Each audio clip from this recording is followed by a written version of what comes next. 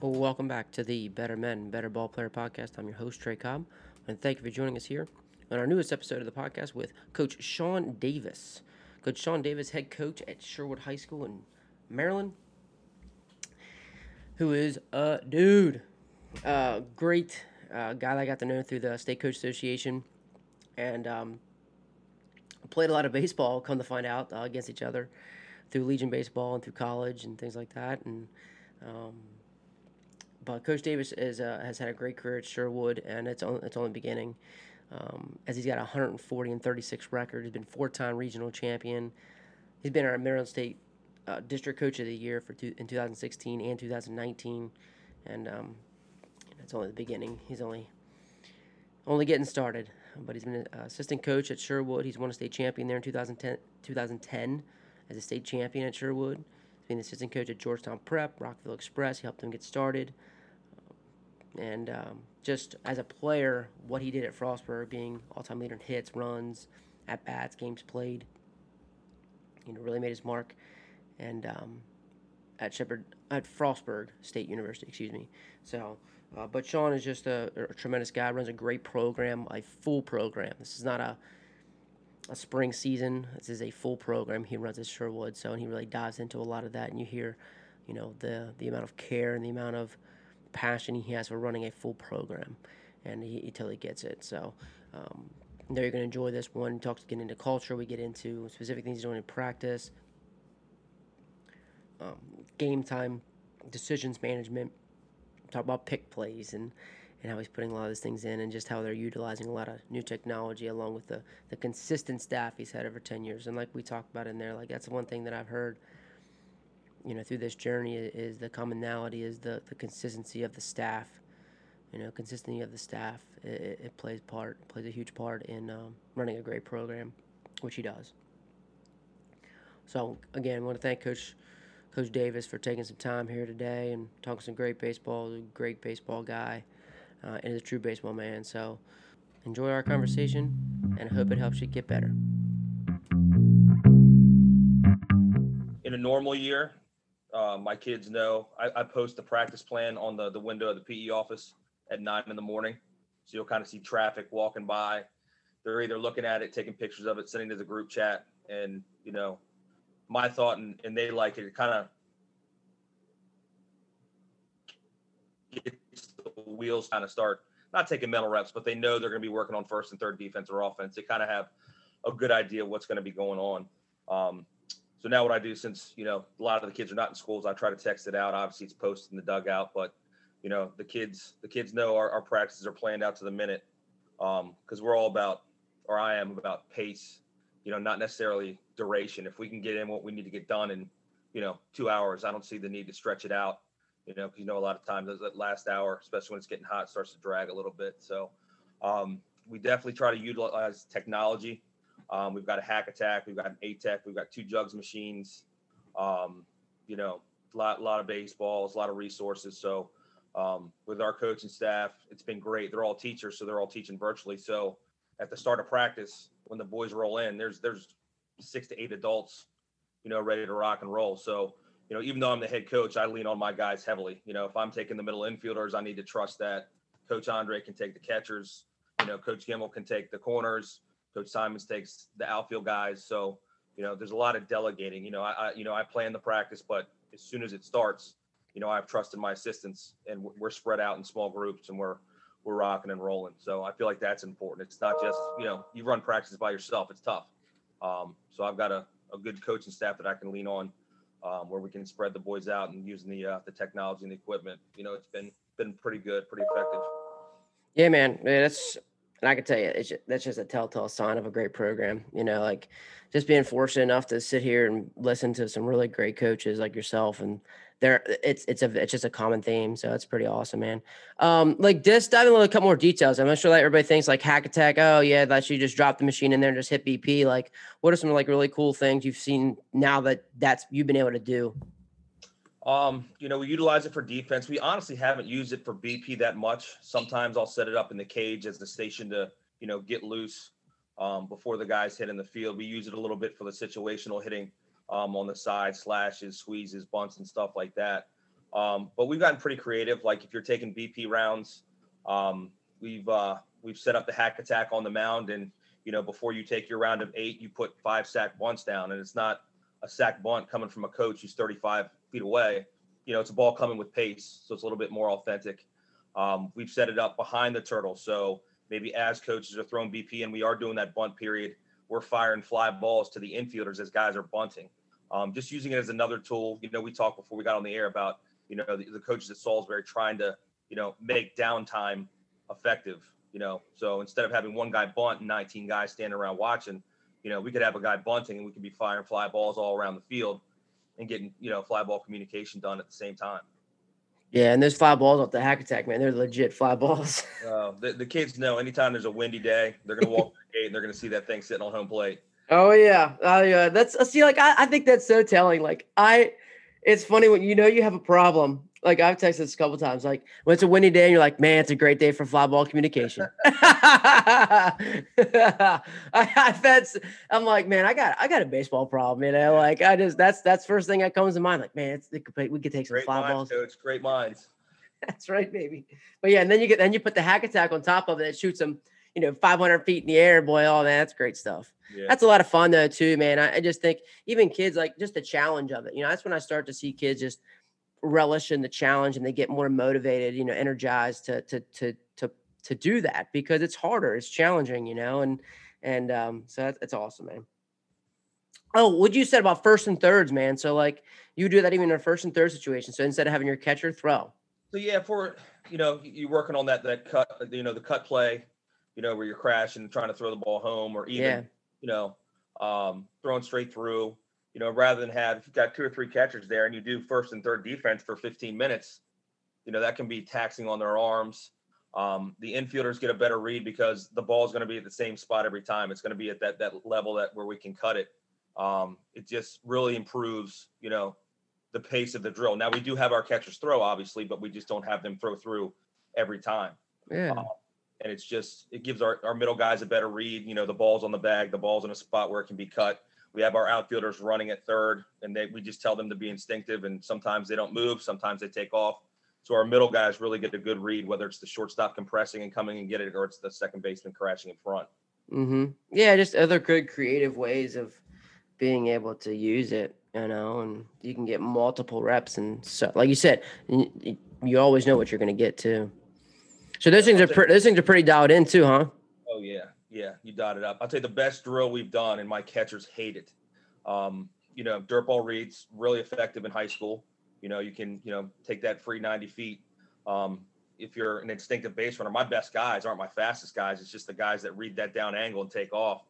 So I'll put a screen on the mound with a tarp over it so they can't see the hack attack.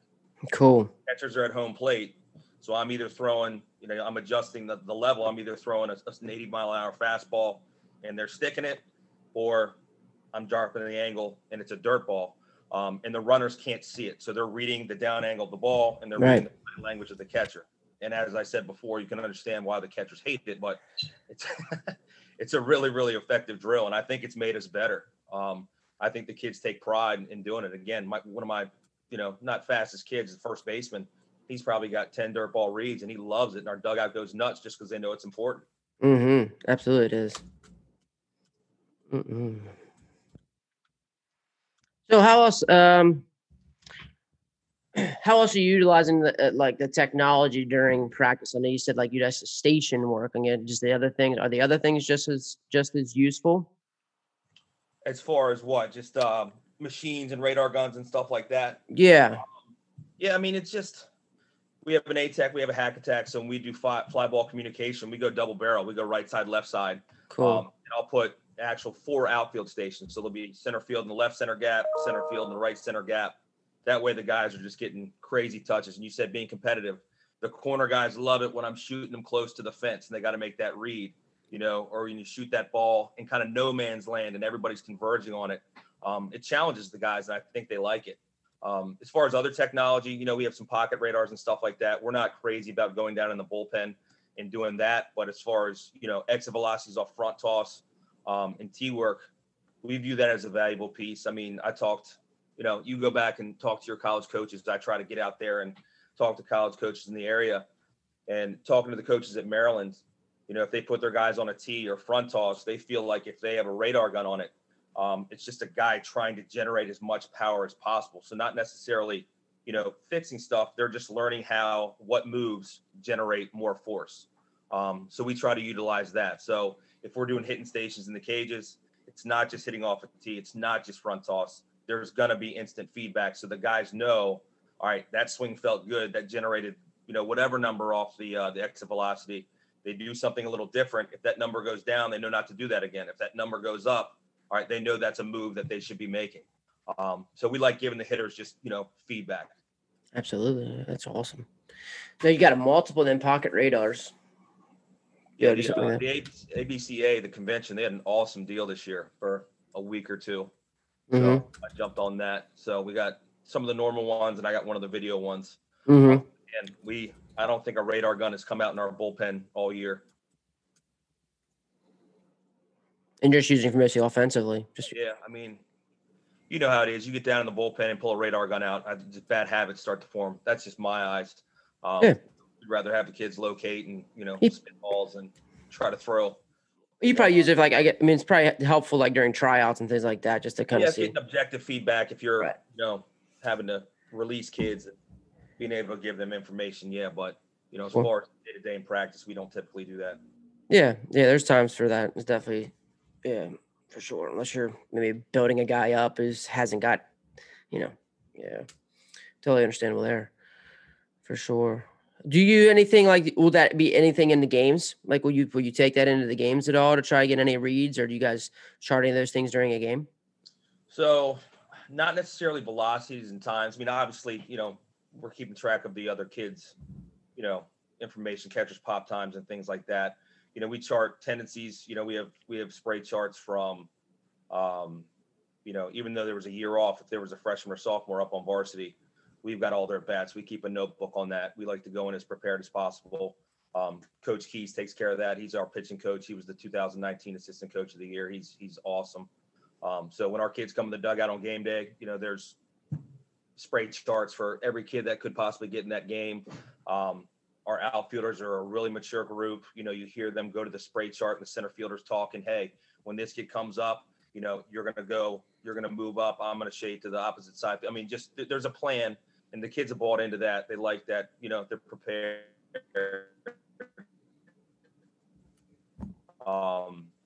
It just, and it's an advantage. And it's not that hard just keeping track of that stuff during games. But it's just a good way of not going into a game blind.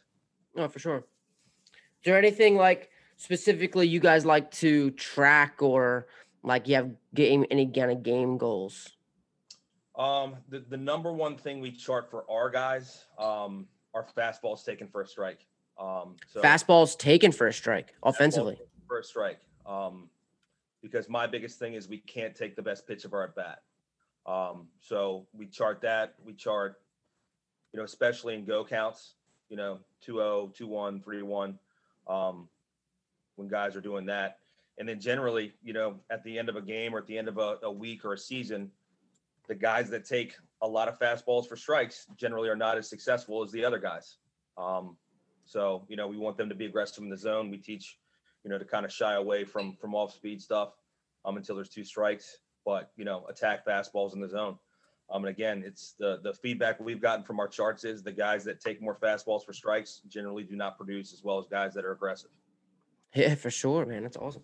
So, and then how do you help build that? Let's say you have a kid struggling with that.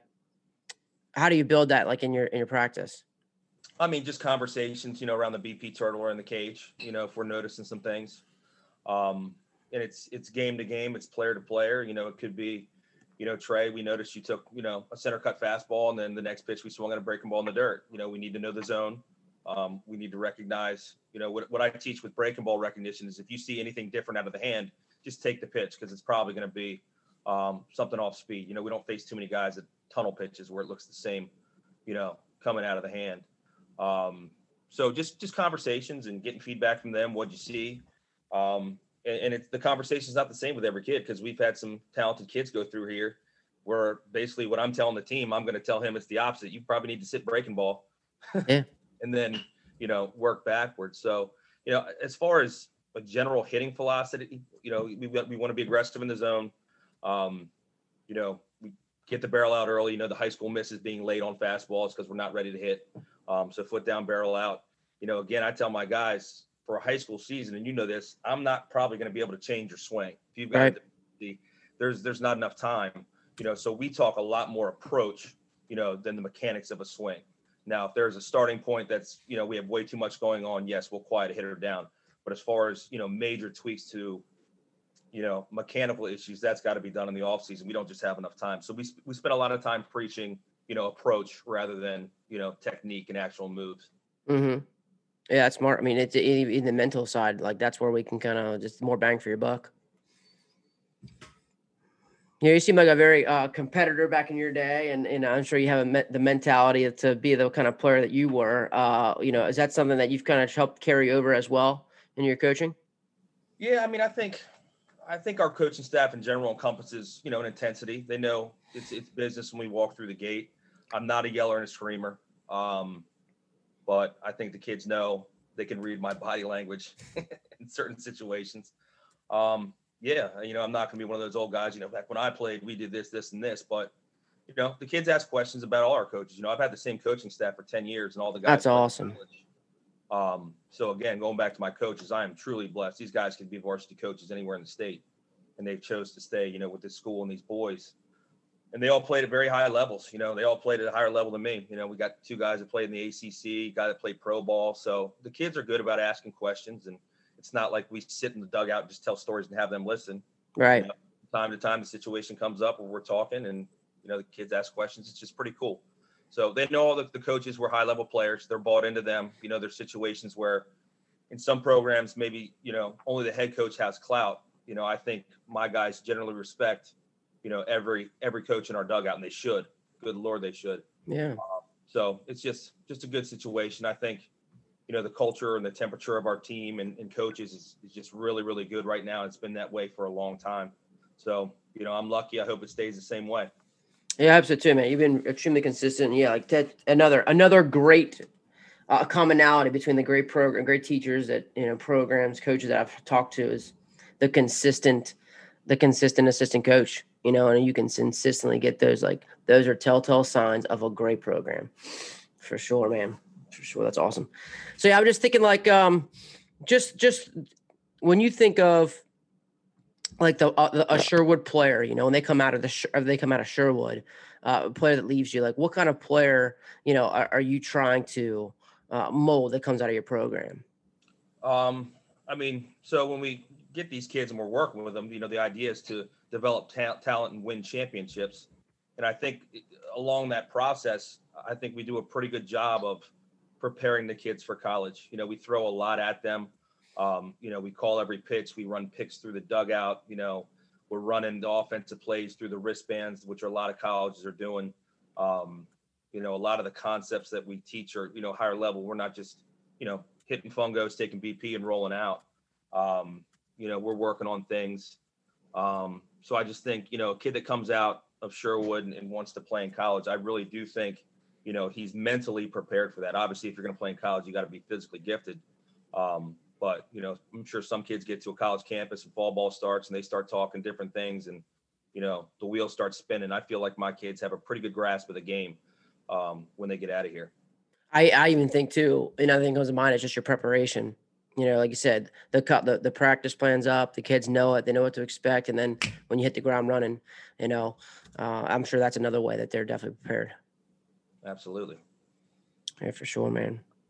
Yeah, so I'm gonna put that in there, practice preparation for sure. I think that's huge. One of the biggest like compliments that I've gotten from former players in the program was that they were ready for practice. Like they were ready to compete. And sometimes like we did, there were times there were guys came back and said we did more practice in high school.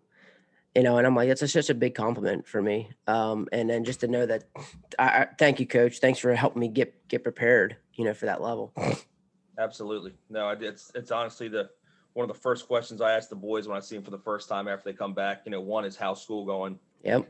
2, I'm like, what do you guys do different? What can I get from you? And more often than not, coach, we're doing a lot of the same stuff you did. Like you said, sometimes, whether it's picks or whatever, which is a favorite of mine, they're like, no, we did more here. And you feel good. You feel Yeah, good. it is, man. Cut from the same cloth, Sean. I swear to God, I have the same conversation because I'm like, hey, help me get better. Help me get better. What can I do better? What do you got for me? Like absolutely. Give me a little taste. Oh man, cut from the same cloth, brother. That's awesome. So, dude, let's get in. So, like, I mean, I know some of your opponents might listen to that, but like, is there anything that you could dive into picks that we can talk here, or should we just wait to talk off air? No, I mean, I won't get into the nuts and bolts. I just think, high school base runners, there's always someone trying to give you an out. So we pay attention to details. And if someone's going to give us one, we're going to take it. Yeah. So I guess for me, like with the picks, is because I've always tried to put it in. I'm always trying to put it in better, And do you like to put it in? Do you put it in live? I'm sure you don't put it in live right away, but like, you know, do you try to do it live as you can? But then like the players know what the call is. It's Like, tough. Yeah. yeah, To have an authentic, especially this year with no scrimmages. So yeah, normally, we'll schedule 7 or 8 scrimmages and we'll tell the kids we're going to put picks on even if they're not there. Just because the other team doesn't know it's coming. We want to see you trust it. We want to see you do it. So no, it's hard when, you split your group in half and you do an inter squad and right, most picks are from verbal and then you try to put it on and the base runner gets a 3-foot lead and right, it's hard to do live and replicate live in practice. And that's when we do it in practice, we try to throw base runners out there to do bad things because our yeah, kids become so robotic. If you do a third to first pick, the runner's not just sitting there every time. What if he takes off? What do we do? So we try to throw different stuff at him. But as you said, it's a little bit of a challenge in a practice or an inter squad situation. okay. Yeah. Do you ever? Because I've seen it. So most years are through verbals, and then because I've seen other ways like the catcher call of them, But then are you mostly been successful with just the verbals? Yeah. So we do a lot of different things, some verbal, some through the catcher, some through the dugout. There's different ways depending on the situation. And we change it as you go. Cause you've played in the state championship and won one. When you get to larger stadiums, some stuff doesn't work, Oh, for whatever absolutely. reason, kids can't hear you. So you got to change things. Absolutely. No, and that's what like, even the nonverbal stuff that we have to do because that's what I would say. Like, look, we have to prepare for these games. We have to prepare for these games that you can't hear anything. Like it's going to be loud. And That's what so you have to have these nonverbals. and that's something I got from my first year. We were lucky enough to get to the Final Four and play at Maryland. Well, I didn't know this, but all the stuff we do wasn't going to work. So you write that down, you learn from it, and then as you get closer, you start practicing things different ways that are going to work in that venue. Mm-hmm. And especially if they were such a big part of your game, you know. But I even talk about like going back to football communication is this is why we have to wave our arms, doing so also a nonverbal or like, you have a conversation or a pointing or a sign because those nonverbals are huge in big games. Yeah, absolutely. Absolutely. And that's when those things are magnified. Yeah. Yeah.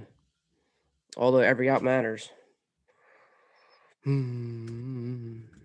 Yeah, I'm always trying to like just little thing, like the picks for me are just one of the little things that I think I'm always I'm trying to get a little bit better at from a teaching standpoint, from finding a better way to put it in. It's just I'm sure we can talk maybe more specifics, Yep, maybe. talk off air. Yeah. I had a guy, it was funny, like Coach Marker, same way. Like we just got rolling and like it was just like, I think we're gonna take that out, like we got a lot of guys that's gonna I'm gonna compete against. So it was awesome, man. That's what I love. I love the authentic, just true, like just baseball conversation, man. So that's awesome. Um, cool. Just thinking about like, you talked previously like a little bit about because I just go back to like you being such a great player. Like you were like all time career leader in 3 different categories at Frostburg. Yeah, I had a decent career up there. Yeah, and so like just thinking about and like you said, and the players, the assistants that you have, guys on staff are just as good. They have great careers themselves, but it sounds like everybody's trying to get better. You're trying these new things. You've got new technology where like all of you played in a time where you didn't have a lot of that, but like you're still using it. So it sounds like guys are just trying to keep up and give the kids the best they can. So has that always been the case? Did it change a certain time, or did you have people that you learned from kind of the same way? I just think it's kind of the evolution of the game. The good ones try to keep up with what's going on now. I mean, we don't buy into everything, every new concept and stuff like that. But one, I think it keeps you fresh. The kids like it. You know, it's it's effective too. I mean, I don't buy into every new gimmick. You're on Twitter too and probably follow the same baseball stuff I do. There's some stuff that I look at and I'm like, that's just ridiculous. Yeah. Some stuff I look at, I was like, that could help us. Hmm. So again, like you said, you want to keep, your hand in the fire. You want to learn. It's just kind of moving with the game. I don't think you're going to be successful if you just do the same thing and don't change. You can always make it better. You can always change something. And again, just kind of keeps you fresh. Yeah, for sure. So there wasn't any. So this has always been kind of how you were in your career. Yeah, I mean, I was, when I started as a young coach, obviously I was kind of feeling my way through, and there's things that I still do that I think are good. But if I go on YouTube or Twitter and I see a new drill that I think is good, then I'm going to add that to the repertoire. If I think it's better than a drill I've been doing, then I'm going to put that drill in there. I mean, just trying to make yourself better, trying to keep it, different for the kids. They don't want to come through the gate every day and do the same thing. As you said, we played for guys that you walked in, you did some defensive fundos, you hit, you went home. We try to, change it. Obviously you're going to run similar practices at some point, but we try to keep the kids guessing and work on all different phases of the game, doing different drills. And I just think it keeps, energy up and, engagement. Hmm. Here comes the teacher side of you. Well, I think that's why. That's why. It's good teaching is good. Teaching is good coaching. But yeah, let's get into some of this. Like, my question, I love this, and I love to hear where guys, because I struggle with this, and I think it's why I like asking it. Because I'm with you. Like I like the content. I like to try new things and keep guys on. But at the same time, like there's good things that we've done, and they still have merit. So, what are some of the things, like you said, like that we still do? Like you said, like yeah, I did these and I still do them, even though I might be adding things here and there. If you look at our scores this year and you look at our scores over the past, generally, the reputation for Sherwood baseball is we're going to pitch it well and defend well. So we spend time on fundos, every day, and I try to come up with drills, outfield and infield, where the kids are going to get as many touches as they can in a short period of time. So we have, one drill we do a lot is we have a 4 rotation mass infield, where the kids just get, tons of ground balls with one infielder, thrown across the first base, and there's a short first baseman where you're doing short twos. And we'll do that with the JV a couple times a week, because I can have 25 kids in the infield and we're still getting stuff done. So that's something I've done for 10 years. Any drill that I think is going to get a lot of kids a lot of touches in a short amount of time, we'll continue to do. When we change things up, we try new drills. It's funny, the coaches will talk afterwards, and I've been singing the praise of my assistant coaches. One of their best quality is how honest they are with me. Guys, think of that. They'll tell me if they love it, they'll tell me if they hate it.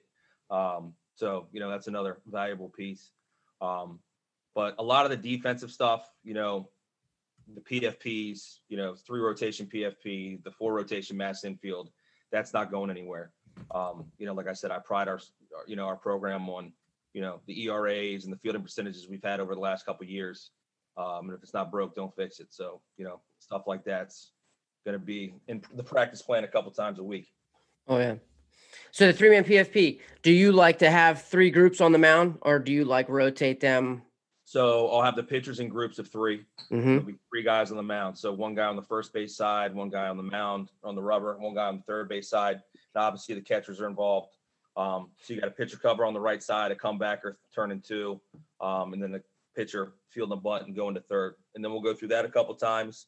And then we switch it up. We'll go the fungo to the right side is to the first baseman who's back. He initiates the double play with the shortstop pitcher cover, playing first base. Then in the middle, we'll do the 1-2-3 double play. And then we'll still do a bunt to third base. So They're getting lots of touches. With the pitchers, we tell them if you're one, when the ball leaves your hand, you're the fifth infielder. But if there's a ball kind of in play without pace in front of you, you did your job. Well, let's reward ourselves and get an out. Mm-hmm. And our big thing, especially with the pitchers, is you field a ground ball, you got to stay low because you see that pitcher field the ground ball, stand up straight, and you know exactly where it's going. The arm's going to be late, ball's going to sail up the line. So we do PFPs a ton because we tell the guys, reward yourself. If you have a ball in play with passive contact in front of you, you did your job. Now get the out. Finish the play, absolutely. Yeah, everybody kind of like that 3-man PFP. Everybody kind of runs a little, just have their own little thing on it. But yeah, that's solid, man. Solid stuff. And good pace. You keep it rolling. You can get it done for 10, 15 minutes. Absolutely. With a lot of good pace, that's for sure. What does your outfield do during that? Are they always just running, or do you have another coach to be able to take them? Coach Simons has been with me for 10 years. He played baseball at Clemson. Most unassuming guy in the world. He's the only Clemson player who's 4-time All ACC. Made it to AAA with the Yankees and Astros. Was just an unbelievable player and outfielder. And he's, speaking freely, I'm going to nominate him for Assistant Coach of the Year. He's got, the Sherwood outfield rules posted in the dugout. There's 25 of them. He just wears those kids out. I mean, when we're doing PFPs and we're doing, defensive fundos and infield stuff, first and thirds, I'll get lost in that for 40 minutes, and then we'll get a water break. And I look at the outfielders coming back in, and they are just gassed. Out. And again, we've all run practices by ourselves where we go, outfielders, just go hit in the cage. Yep. I have the luxury of sending 6 guys out, and they get better every day because of him. Yeah, that is very, very valuable. And like you said, the reason that's a big reason why you guys are catching the ball as well as you are. For sure. Oh, man, solid. Great stuff, buddy. What's something that's really changed? So, like, let's say you had maybe a philosophy or something that you did do, and now it's changed. You've kind of switched it up. I think you kind of look at the group of 16 to 20 guys you got, and then you figure it out. All my lineups have always been, defensively based. If there's, 2 kids that are, going to hit 250 and one's going to be a lights out defender, the defender's going in the game.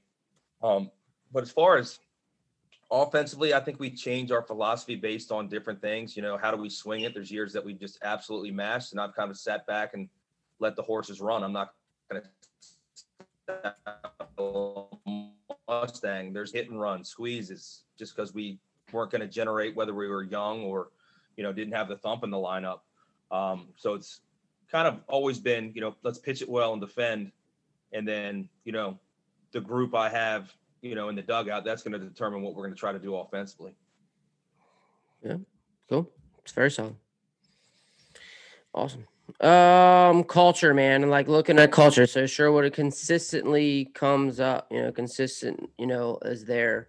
What are some things, as you kind of keep growing the culture, here you are 10 years in as head coach, that you do to kind of continue to instill this culture of Sherwood baseball?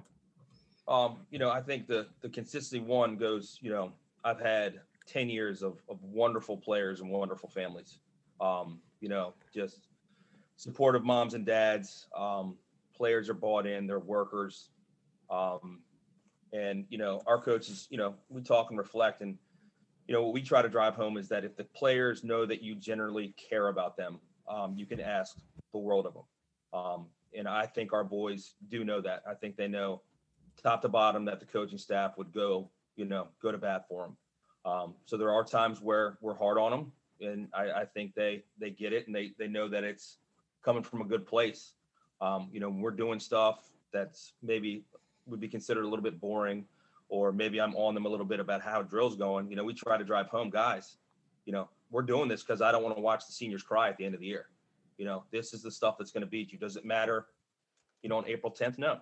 But when you get into this week, you get into playoff week, that's why we're doing this. That's why we're doing this. So again, I think as far as culture goes, I think it's a culture of respect, and it's mutual. I think the players know that the coaches care about them and respect them as players and people.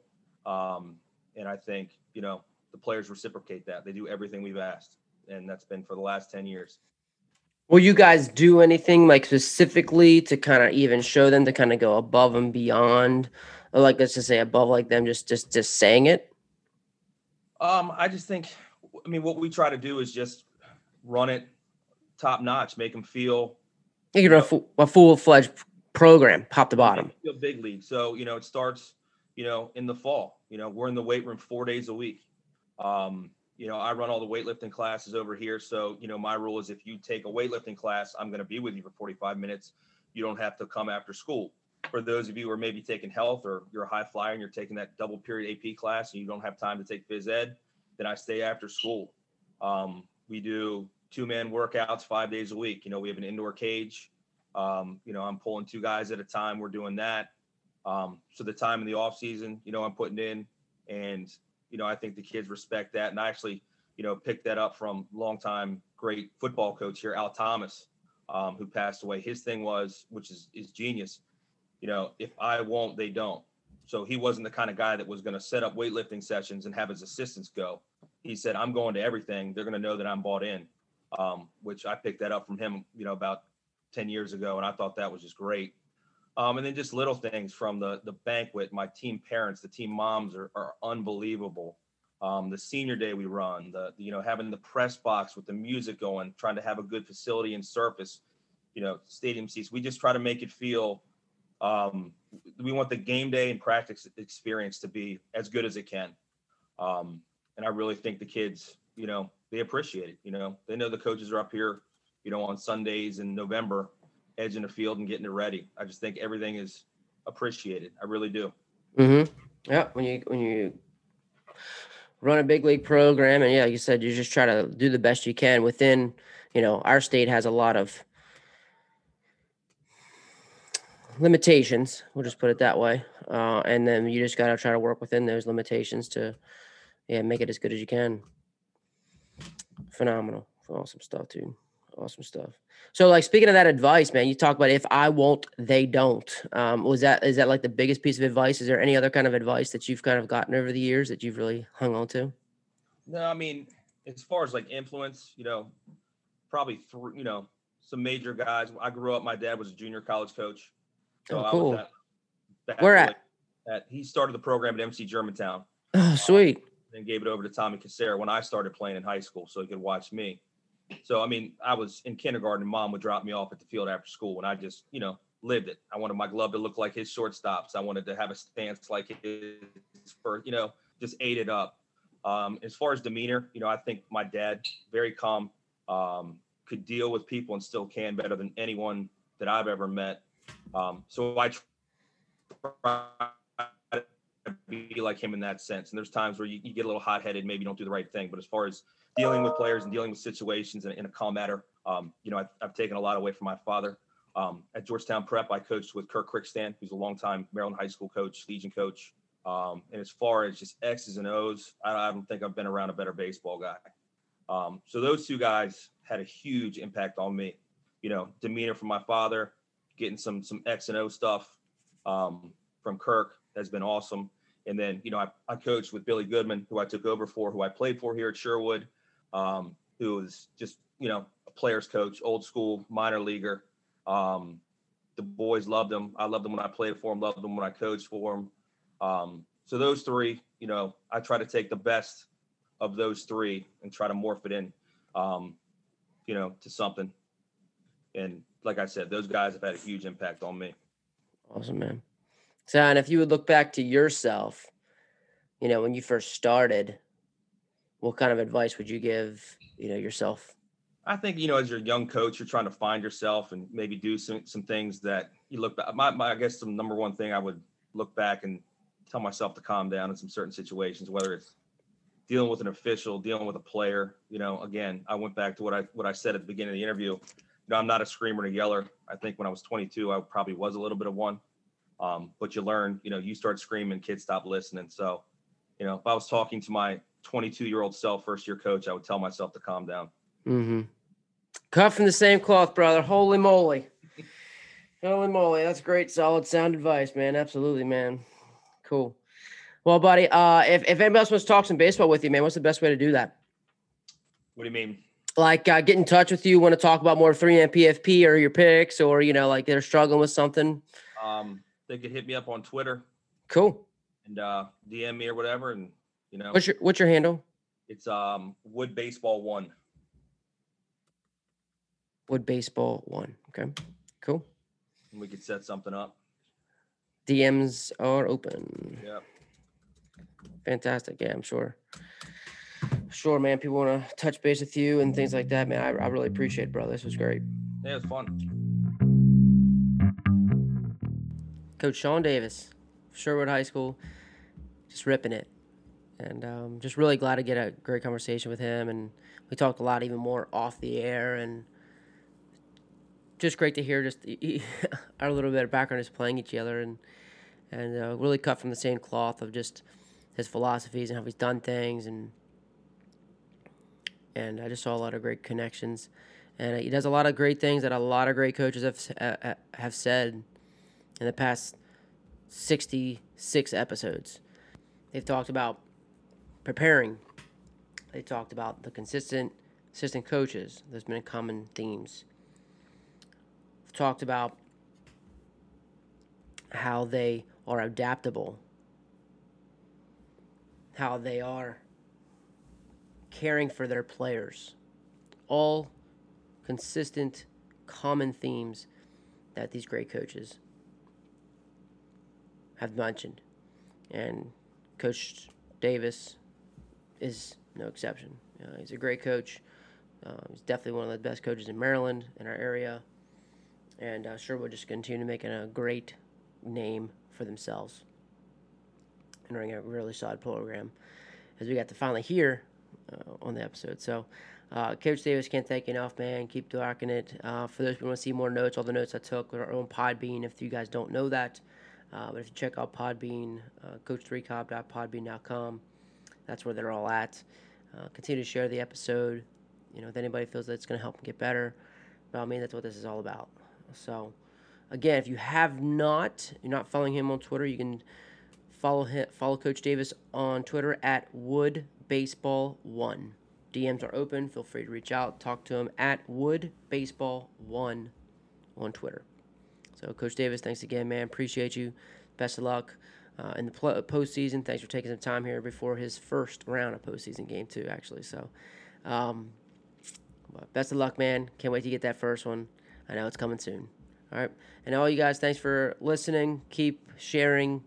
Let me know how I get better. Any kind of feedback's great. Any guest that will be what we want will be really valuable. So, appreciate you guys and keep getting better.